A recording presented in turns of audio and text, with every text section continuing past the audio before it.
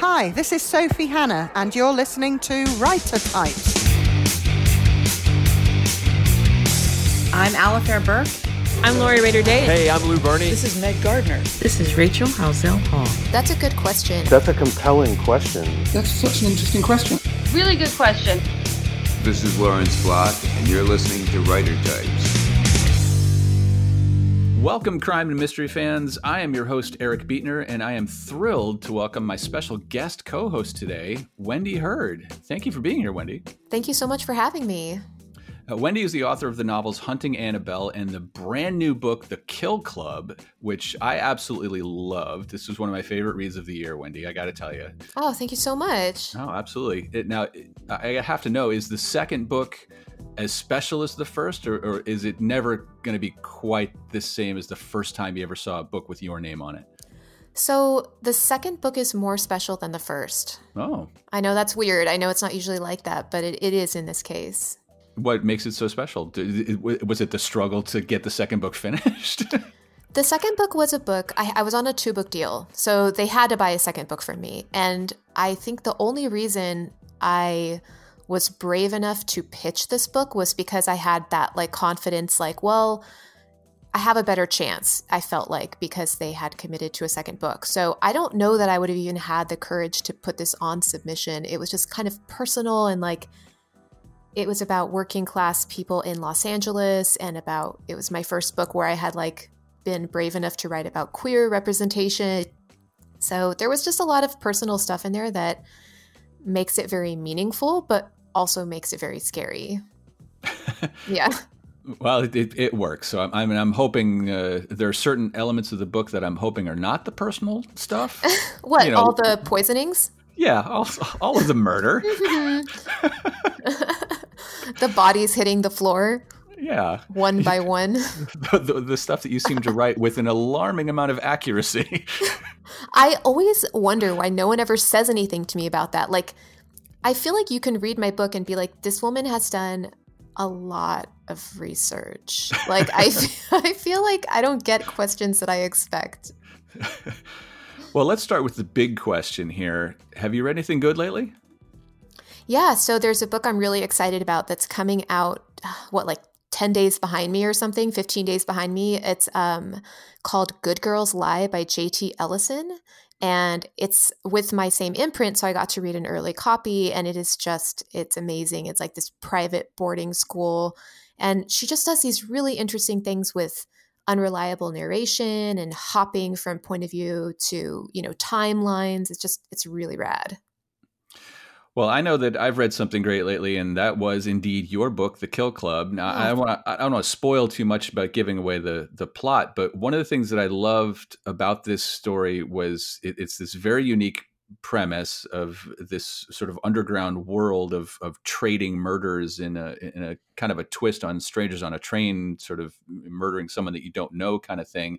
But it had that quality of, I had no idea what was going to happen next. I could not stay out ahead of this book, which to me is the mark of a truly great story. And I wonder if you feel kind of the same way I do. Do we, as crime writers, do we suffer a little bit from being so steeped in this world and reading so many other books that it gets harder and harder to surprise us? Absolutely. I struggle with that a lot because I have loved mystery and crime since I was a kid. So I feel like I've seen all the plot twists, and it can be hard to try to come up with something that feels unique because nothing's unique. Everything's been told, but it hasn't been told by you. So you're thinking, how can I put a really interesting spin on this or make it feel like something that you haven't seen before? Well, job well done. Thank you. Well, I'm excited to have you with me here co-hosting today, but you are certainly no stranger to the podcast world because you have your own show with two other writers called Unlikable Female Characters that you co-host with Kristen Lepianka and Lane Fargo. Yep. Now, you guys are not shy about giving your full-throated opinions on the writing world. The funny thing is, I feel like the joke is that there's a lot in the DMs that doesn't make it onto the podcast. I feel like we're pretty gentle compared to the jokes that we have between us. That notion of unlikable female characters, do you think that is the kind of thing it's almost a relic of the past? At BoucherCon, this question was asked in almost every panel with a woman on it, which was like, I want to write an unlikable female character, but will people buy my book? Or why are women looking so unlikable in fiction? Or is it okay to have unlikable female characters? Like, this premise is something that people are really asking themselves right now. And we were trying to figure out why. Like, why are we so obsessed with female characters being likable? What even is likability? It's always so tricky because obviously I have nothing to say about this as a white straight male. I mean, I feel like it's almost not my place to comment on it, but it is one of those things where, like, you want to talk about it, you want to get it out in the open, and you want to sort of unpack it, like you say, but then at the same time, does constantly talking about it and constantly bringing it up almost reinforce it a little? I don't know. That's a good question. I mean, I think that it does feel there are a lot of women writers who just feel like this has been done to death. Like, leave it alone and just let women write all different kinds of characters and let female characters be all different kinds of things. But again and again, we get asked this question or critiqued on this point. Anytime you write a female villain, you'll get a million critical reviews about it. I mean, it's just something that women writers get asked about constantly. And I think, we'd rather not, to be honest, of course. Yeah. Well, I will leave that for you three to solve that problem on your podcast. I don't know. That's a big job. I don't think we're up to the task. All right. Well, let's talk to our first guest. John Vircher, in his debut novel, 3/5, has been making a whole lot of best of lists at the end of the year. It's a gritty and emotional story about two childhood friends, one with a real big secret and the lengths that he will go to keep it.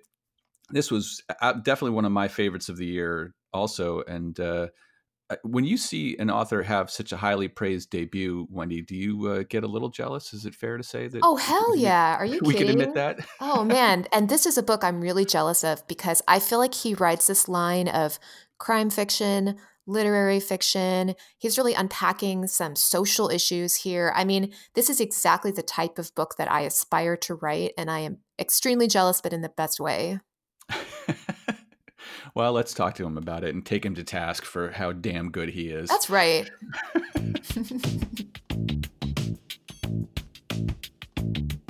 Well, John Vircher, thank you so much for joining us on Writer Types, and congratulations on 3/5. Now, you have gotten a lot of praise for this novel. I know I loved it, and it's making a lot of year-end best of lists. So I got to know, like, there's the risk that this could sort of cripple you, but does this inspire and energize you for whatever you're working on now? Well, yeah. I mean, there's nothing like just horrifying fear of the sophomore slump to inspire you on the next book. But in reality, yes, this has been such an incredible journey, and it's funny to call it a journey because it's only been a couple of months, but the outpouring of support that I've gotten from this writing community and from readers and having been so fortunate to get some of the critical nods that I've gotten, it's been incredibly inspirational because I thought this thing was going to sit on my hard drive forever. So it gives me the confidence to say, okay, well, maybe I can do this again. Well, that's good. I remember, I don't know if, Wendy, you had the same experience, but my first novel came out and there was sort of a collective shrug. You know, it sort of had to be like, all right, well, on to the next thing. Yeah. I mean, I think no matter what happens, it's always different in great and horrible ways from what you were expecting. Yeah, I would agree.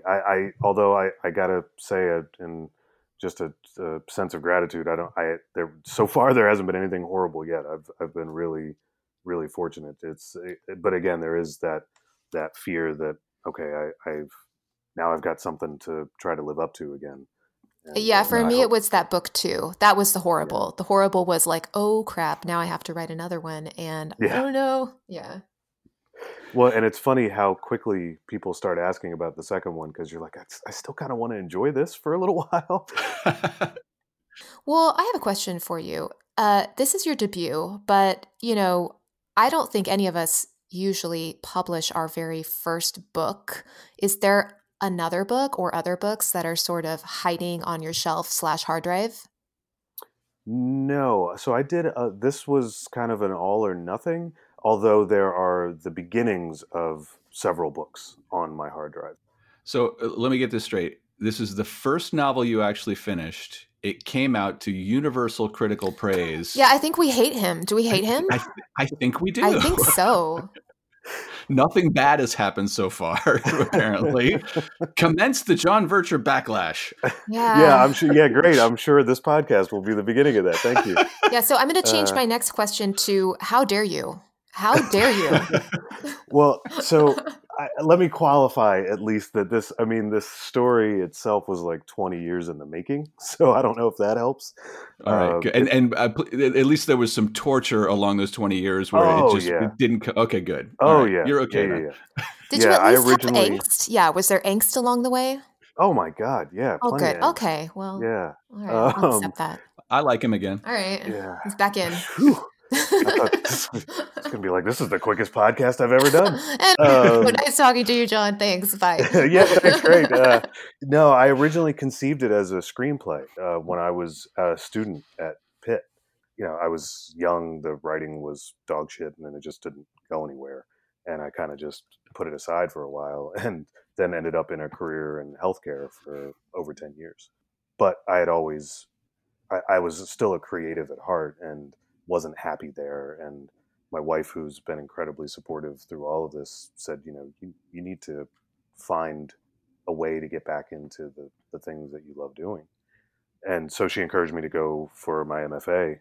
So when I went back for that and got accepted into a program, I decided to make 3/5 my thesis. I'm trying not to be jealous all over again because you have a very supportive wife, but we'll skip over that. I've said many times on this show, my wife does not read my books. Oh, she's my best beta reader. Yeah, she's great. Man. Oh my God. Do you know that my friend Mike Chen and I have an entire Twitter thing that we do called #FamilyBlurb, where we create graphics for the horrible things our family members have said about our books? I could get down on that because my wife is very honest, which has been super helpful. But she'll turn up her nose if something's not working, which is great because she's almost always right. Well, John, 3/5 for me, like I felt like it had a lot to do with relationships that we can't break away from, whether due to loyalty or circumstance. As you were sort of exploring these kind of themes, why was a crime story the right way for you to tell a story about these kind of connections between characters? So it's funny. I really like your take on that. So often when I've talked about it, that's not really the thing that's been focused on. And you're right. That was a central theme for me. This was not just about race and identity, but also about connections and sometimes the people in our lives that we can't seem to shed. The funny thing is I didn't set out to make it a crime novel. I wanted a compelling, inciting incident that put all involved in trouble. And when I kept trying to think about what would be the incident that would really put all of the strain that on these characters' relationships and on their lives that would make it the most interesting, that was the one that finally resonated the most with me. I want to ask a little bit about that. So are you happy to be in crime fiction? Do you want to stay in crime fiction? Yeah, because I don't know if it's necessarily crime, but maybe more noir. Yeah. When I was at VoucherCon, I kind of got a sense that I really did write a very noirish book. I wasn't really thinking about classification and where it fit when I wrote it. I just wrote a book I wanted to read. But I'm also noticing that on the second book is also very noirish, and many of the other ideas that I have that I've started on other projects are also very much in that realm. So yeah, no, I'm very happy to be in this community. It was interesting. I mean, I think this being one of the early books on the Agora imprint of Polis Books, which is set up to be a diversity imprint of not just the authors, but the stories that is sort of diverse and representative of characters that we don't often see. I think when I went into it, I was expecting something that was more singularly focused on that race identity issue. And I'll be honest with you, there's a part of me that was worried, like, okay, am I going to get sort of a lecture for 300 pages about my white privilege? And which is not undeserved, I suppose. But I was immediately drawn like, oh no, this is a gritty crime story, and this is my kind of book. I think my expectations going into it were really upended, and I wonder, just sort of playing devil's advocate, I'm curious if how a book like this is kind of marketed or presented to readers. Because I'll tell you from experience, like if you market a book as straight up noir, you're reducing your sales by 80%. Interesting. Because there's a huge part of the general reading public who is like, oh no, I don't like those dark stories, and I don't like that's going to be too much of a downer for me, or whatever it is. Did you talk about how this is going to be presented, like not as, hey, this is a hard-boiled noir novel, but hey, this is a story about friendship and identity and all that stuff wrapped up in a crime story? There were never conversations about how it was going to be positioned.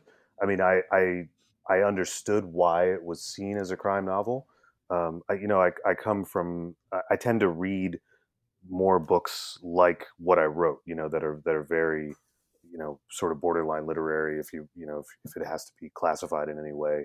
Those are always the books I'm interested in reading, and those are always the books I'm interested in writing. To your point, I don't want to just be pigeonholed as noir either, for the exact reason that you said. Some people tend to shy away from the darkness. So I don't know if it's avoidable, right? I mean, you're probably right. I think there's just, it's a coin and there's two sides to it, and there are some people that are going to shy away from it, but I think the same is true for really any genre or any book that's grouped into a certain classification, which is kind of the struggle of writing in general, right? I mean, like why can't books just be books that are about this thing and this topic, and it doesn't have to fit into a certain category? No, it's a great question. We go through that a lot. Like this is the book I have coming out this year is a book with like, my queer representation in it, and the last one wasn't. And I am seeing a difference in the way it's discussed, in that it's like, oh, this is a great book to put on your LGBT bookshelf. And it's like, well, okay. There's a lot, it's a total like back and forth on that, where you're like, I mean, I'm glad that you're calling out the representation in the book, but it's a thriller, like, I don't know. Yeah. So it is kind of icky in the way people, they do pigeonhole things like that. So John, you yourself have two sons, and I'm curious, after writing a story like this about, two males and the struggles they go through, I mean, what do you want them to know about the kind of male relationships that you write about in this book? Because I mean, these two guys that you write about, not always the best examples of how to behave necessarily. So what do I want them to? That's a good question. It's just a tiny question. But it's not like it has impact on your real life. No, not at all. Yeah, it's like you didn't save no softballs for me today, apparently.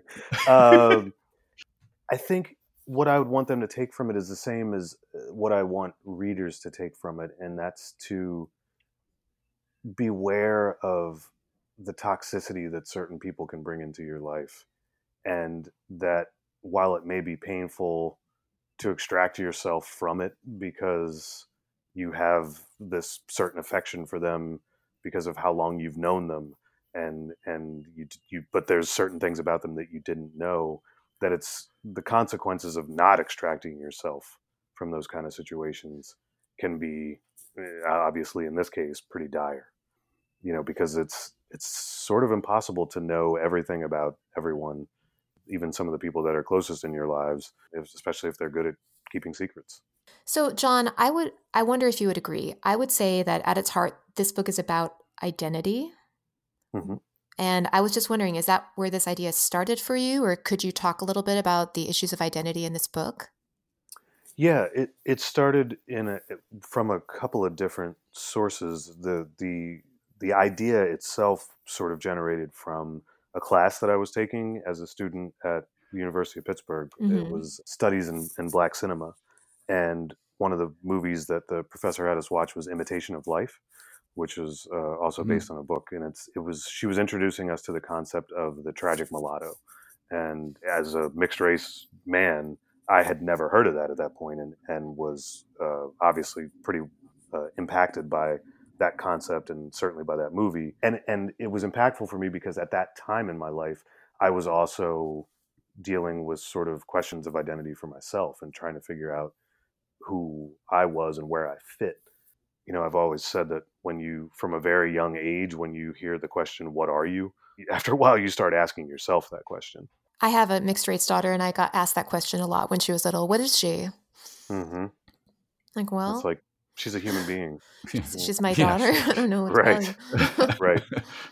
All right. Well, John, this has been excellent. I thank you for coming on the show, and congratulations on the book. I think the praise is all well deserved, and you've earned it. Although I will say, I think Wendy and I are going to be waiting in the wings for your inevitable sophomore slump. There's no way you can top this. Just deal with it.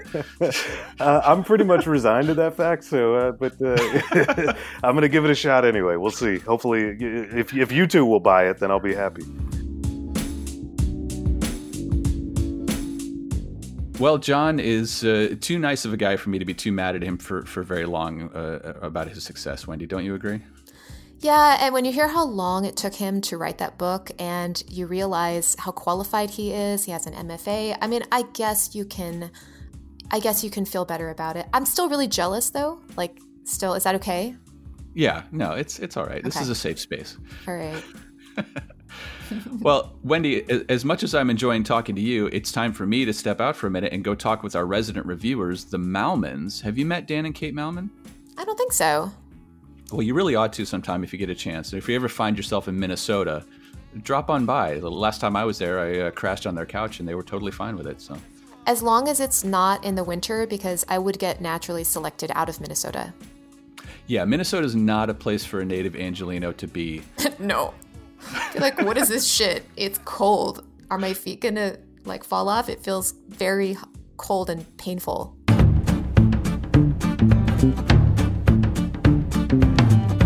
Well, I am here with Dan and Kate Malman, all the way from sunny Minnesota. It's great to be talking with you guys again. It's nice to talk to you again. Hey, Eric, how's it going? Good. Well, now, listen, I will admit I have never in my life been in a book club before. Have you guys? Nope. No, I was drawn to books originally because it's a solitary affair. Exactly. It seems weird to overanalyze something, especially I feel strange when you're in the middle of something and you get together and you talk about well, you've read the first 5 chapters. What do we think? And it's like, well, just calm down and finish the book. Exactly. Well, but now we're in a book club together, all 3 of us. So Yay. we're going to have to learn to love it. Did you bring cookies for us? I did, and they were delicious. Oh, good. Well, since this is officially the first meeting of the Writer Types Book Club, I want to talk about 2 books that you guys have been reading. And first, let's talk about a book that doesn't come out until next February, Pretty as a Picture by Elizabeth Little. Now, Yep. Kate, you've been reading that one, right? Yes, I have. I'm immediately into this novel because it's about a film editor, which of course is my day job, as you know. But it sounds like the film production in this novel does not exactly go smoothly. No, it doesn't. When the editor, Melissa, shows up, production assistants have been quitting, people have been fired, people just leave. Yeah, it's kind of doomed the minute she shows up.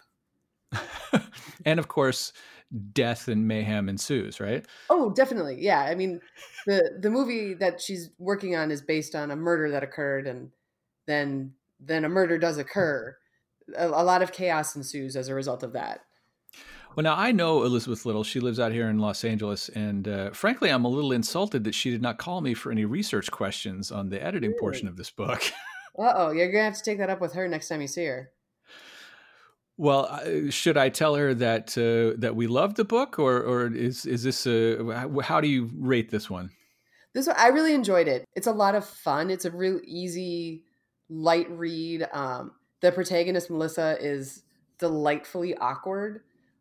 She even jokes that she herself can't tell a joke, and I can immediately relate to that I absolutely fail when it comes to telling jokes. So this protagonist hit very, very close to home.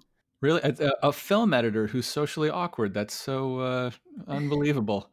I would have never thought that was, typecast or anything. No, someone who likes to sit alone in a dark room all day. Who would have thought they couldn't interact with people very well? Yeah.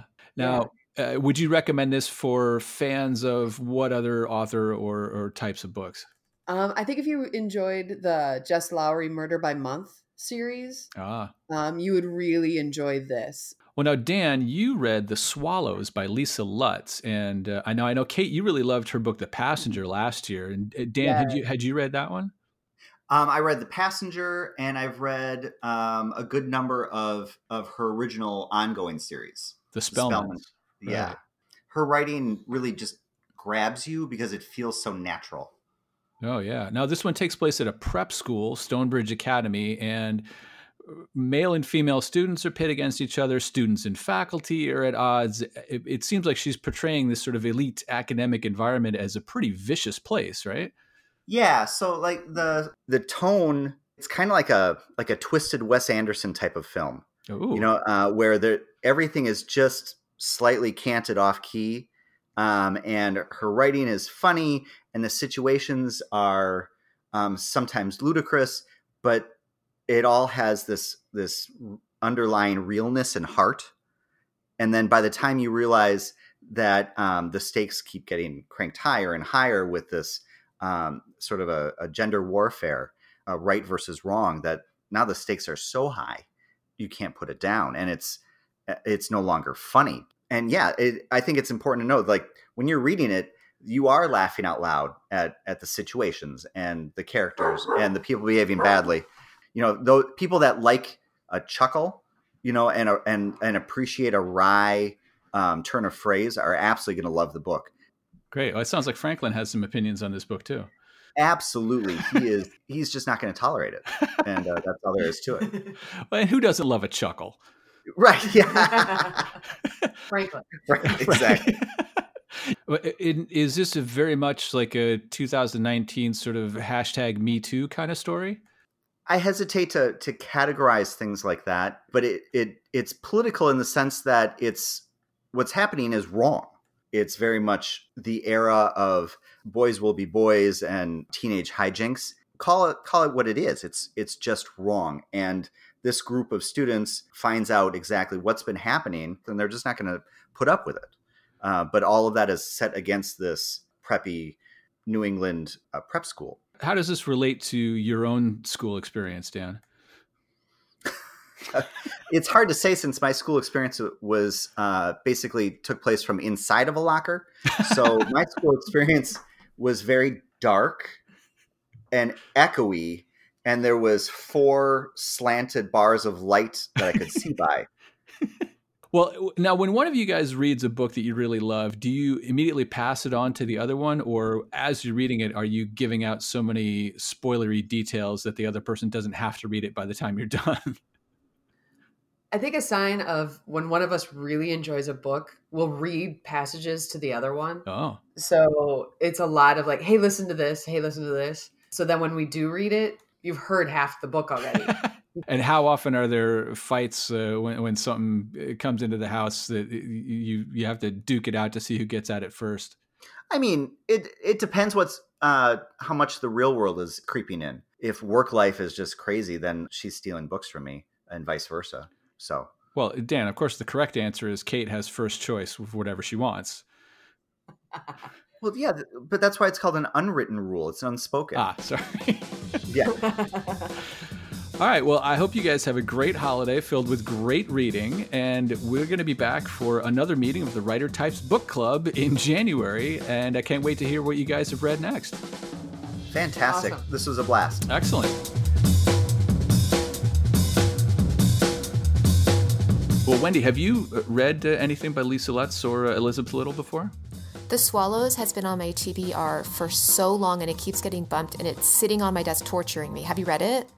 I have not yet. I've read some of her other stuff, some of her Spellman books, but and it sounds like The Swallows is one that we both need to get on right away. And Elizabeth Little is another Angelino. I've hung out with her a little bit. I've been to her house and can attest that she is both a quality writer and a quality human. That's really cool. I didn't realize she was in LA. I'm gonna have to make friends with her. Well, okay, it's time for our next guest, Tori Eldridge. Her debut novel, The Ninja Daughter, introduces us to Lily Wong, who is, your typical biracial ninja vigilante. You know the type, Wendy. Sure, we see them all the time in crime fiction. Wendy, do you happen to know any martial arts? All right, I can't even walk without falling. Are you kidding me? I did take kickboxing one time, and I've never made anyone as angry as I made this poor teacher. Like, I'm not coordinated. Well, not to rub in the fact of how uncoordinated you are, but you recently had a run-in with a ladder, didn't you? This is not my fault. This is not my fault. I was just standing there, and the ladder fell on my head, and I am recovering from a concussion, like a full-on concussion. These are the perils of the holiday decorating season. So here's the thing. My spouse is the one who dropped the ladder on me. Oh. And I was like, okay, first of all, you picked the wrong person to attempted murder, because I will get my revenge. I can and I will, and no one will ever find me. Except now I've said it on a podcast, so damn it. Well, but you recognize the signs. The minute it happened, were you like, oh, this was no innocent accident? I was like, rookie move, a ladder. Okay, first of all, you're going to need something a lot worse than a ladder to take me out. Second of all, more creativity, please. I feel like I deserve a much more interesting murder than a ladder. Well, maybe Tori can teach you a few ninja moves to defend yourself next time. That's fair. That would be great. Ask her about that.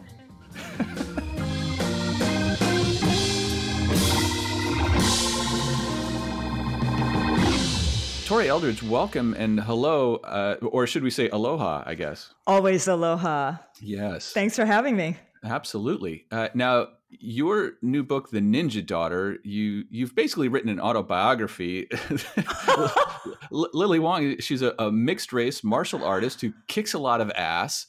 So rather than try to run down the parts of her that are like you, I think it's going to be a shorter list to talk about the ways that she might be different from you. You know, you're probably right. And no, she is definitely not me. Thank goodness my life has been a lot more peaceful.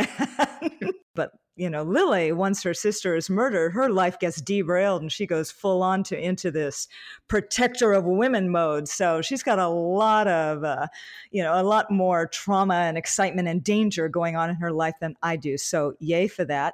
And although her mother is Chinese from Hong Kong, and her father is Norwegian from North Dakota. And my mom is Chinese Hawaiian from Maui, and my dad's Norwegian from North Dakota. Believe me when I say these are not the same people, nor are her relationships with her parents the same as mine were. In a good way, though, I hope. It's just different. Lily is a very different character. And so when it came time to building these relationships, and of course, that's a huge part of the book, is this family cultural dynamic. Those people and the way they interact with each other, it was organic to her and them. And it was quite a discovery for me. Well, it's good to know that you're not quite as maybe violent and vengeful as Lily. So the next time I see you, I don't have to be afraid. Well, I mean, she has to say that and she can't admit it. It's true. Oh my. Shh, hush. Wendy, I paid you to hush. Girl, I can't even do a cartwheel. I used to be able to. I'm deathly afraid to try it now after the hip replacement. Yeah. I almost fell down the stairs today. Oh, no. Oh, yeah. A little moment of indecision. Did that whole turn this way, turn that way, turn this way. Nah, it's fine. Step backwards and stepped off 2 steps instead of 1. Oh, my gosh. It was quite a jolt when I was like, oh, thank goodness I didn't fall down these stairs. That'd be so bad. I'm really glad you didn't fall down the stairs today. Thank you. It would be very un-ninja-like of me. I don't know how I would spin that into something smart. Well, when you said that, that's what I was thinking. It's like if anybody could get themselves out of that situation and turn tumbling down the stairs into some fancy double somersault move, it would be you. Yes, exactly. Mm-hmm. It would be harder to make claim to that, though, if I had broken my ankle. Right. Yeah, so since you're definitely not wink, wink, a vigilante, wink, wink, you do have a background in performing art and dance and acting. Can you tell me how that works with your very cinematic sort of writing style? Do you think that informs your writing style? Oh, interesting question. I think it does, because starting as an actor, and a dancer and a singer, but mostly as an actor, I really embody things, I become them. And so when I'm writing characters, that's the way in which I do it. And then when I started writing, it was through screenwriting. That was my medium, this visual story, this sense of getting into scenes and chapters at the last possible moment and escaping, right at the best time and getting out there and keeping the pace going. That was something that when I switched over into novel writing, I think I just naturally brought that with me. I had the same thing. I mean, my background is in screenwriting, and I went to film school. So I think I feel like I can always tell on the page the people that sort of come at it from a screenwriting or that more cinematic point of view. And more often than not, those are the books that I prefer. Oh, good. Well, something I like about that is the ability to really be able to get in there and to see things. And I think it's that kind of lush economy of words, where you can be descriptive, but you can keep that pace going, which for me, with a action thriller that had so many deep character relationships, that was a real important thing. Well, I will admit I am someone who knows nothing of the martial arts. So I feel like I've missed out, and I should have maybe a move or two in my back pocket if I'm ever attacked in a dark alley. So what do you think is the one move that you could tell me that I need to know to protect myself? Try not to be there. I mean, that's number one in self-defense. You want to win in a fight, don't be there. And that has an emotional and a physical aspect, a component to it. That said, maybe keep your hands up, move your feet, bend your knees. As far as a specific thing, you and I, next time we see each other, I'll hook you up. I picture like a lot of poking. Do you feel like poking is a good way to get an attacker off of you? I like poking, especially in soft, squishy parts. There you go. Eyeballs, nostrils, the gums in the mouth. Ew. Take a fingernail. Yeah, you wouldn't normally think of this, but if you dig your thumbnails into a person's mouth and dig into the gums, oh my goodness, the response you'll get. Yikes. All these little places are fun. You could ask them to hold really still and poke them in the balls. Just be like, hold still. I have to. Ooh, what's really great that people don't think of? Pinch the smallest amount of skin that you can in that area. Oh, ho, ho, ho. Trust me on this. Have you done this? Oh, yes. Oh. It brings a violently sudden reaction. Well, you mentioned something that I find very interesting when you said don't be there emotionally. And I think I've never really thought of it in that sense. But a lot of the guys that I've seen who always seem like they're itching for a fight, and they bring that, toxic masculinity or whatever you want to overdose of testosterone. And you're sort of like, oh, that guy again or whatever. But I think you're right. Like I've been in situations that could have escalated into a fight, but that's just sort of not me. That's exactly what it is. It's like just at an emotional point, I'm going to do everything I can to diffuse the situation or walk away because I don't want to go there. I mean, I think that to get back to the book, I mean, Lily is someone who, maybe lets her emotions take over more than maybe she should. Yeah, she's young. She's 25. I really love writing about people that age because they've got so much going on. They've got so much wisdom, so much power, so much investigation. They're changing, they're exploring, and yet they're constantly making some mistakes, having some errors. I find that to be a really interesting age. And yeah, she does. She does get caught up in her emotions, and it is something that her teacher is trying to help her through, and she's aware of it. And sometimes she does a better job than other times in de-escalating and not being there. And then sometimes, she just gets right to the point and gets the job done. I do more of the de-escalation, me personally, but then I'm a lot older and wiser. This started out as a short story, I heard. It did. So how did you know you wanted to turn it into a novel, or that it even had enough plot to be a novel? Funny enough, it actually started as a 200-word thriller challenge. Really? Yeah, how strange. I just took that challenge and did that, and it turned into a very pivotal scene in the book. And as soon as I wrote that, I knew exactly who she was talking to. I could see it, and I could see the predicament, and I knew where it was going, and I knew it had to be a novel. Wow, from 200 words to 300 pages. That's an impressive leap. Yeah, woohoo! Well, you and Wendy have both written characters who take matters into their own hands, and there's something that's so appealing about a character like that who can seek justice, without help of the law or any other outside forces. I mean, why do you think that appeals to us as readers so much, that kind of character? I think it's empowering. I think it's empowering to feel that we have control. And so when we're in the world of fiction, we're able to live vicariously through that sense of empowerment that, yes, I can do this, I can get this done, I can solve this mystery, I can dive into this conspiracy, I can deal with these attackers, I can protect the people that I love. Things like that is very important, and I think that's what fiction is so great, right? Being able to live vicariously. Wendy, did you have the same experience where were you living a little bit through the book and maybe releasing a little excess steam?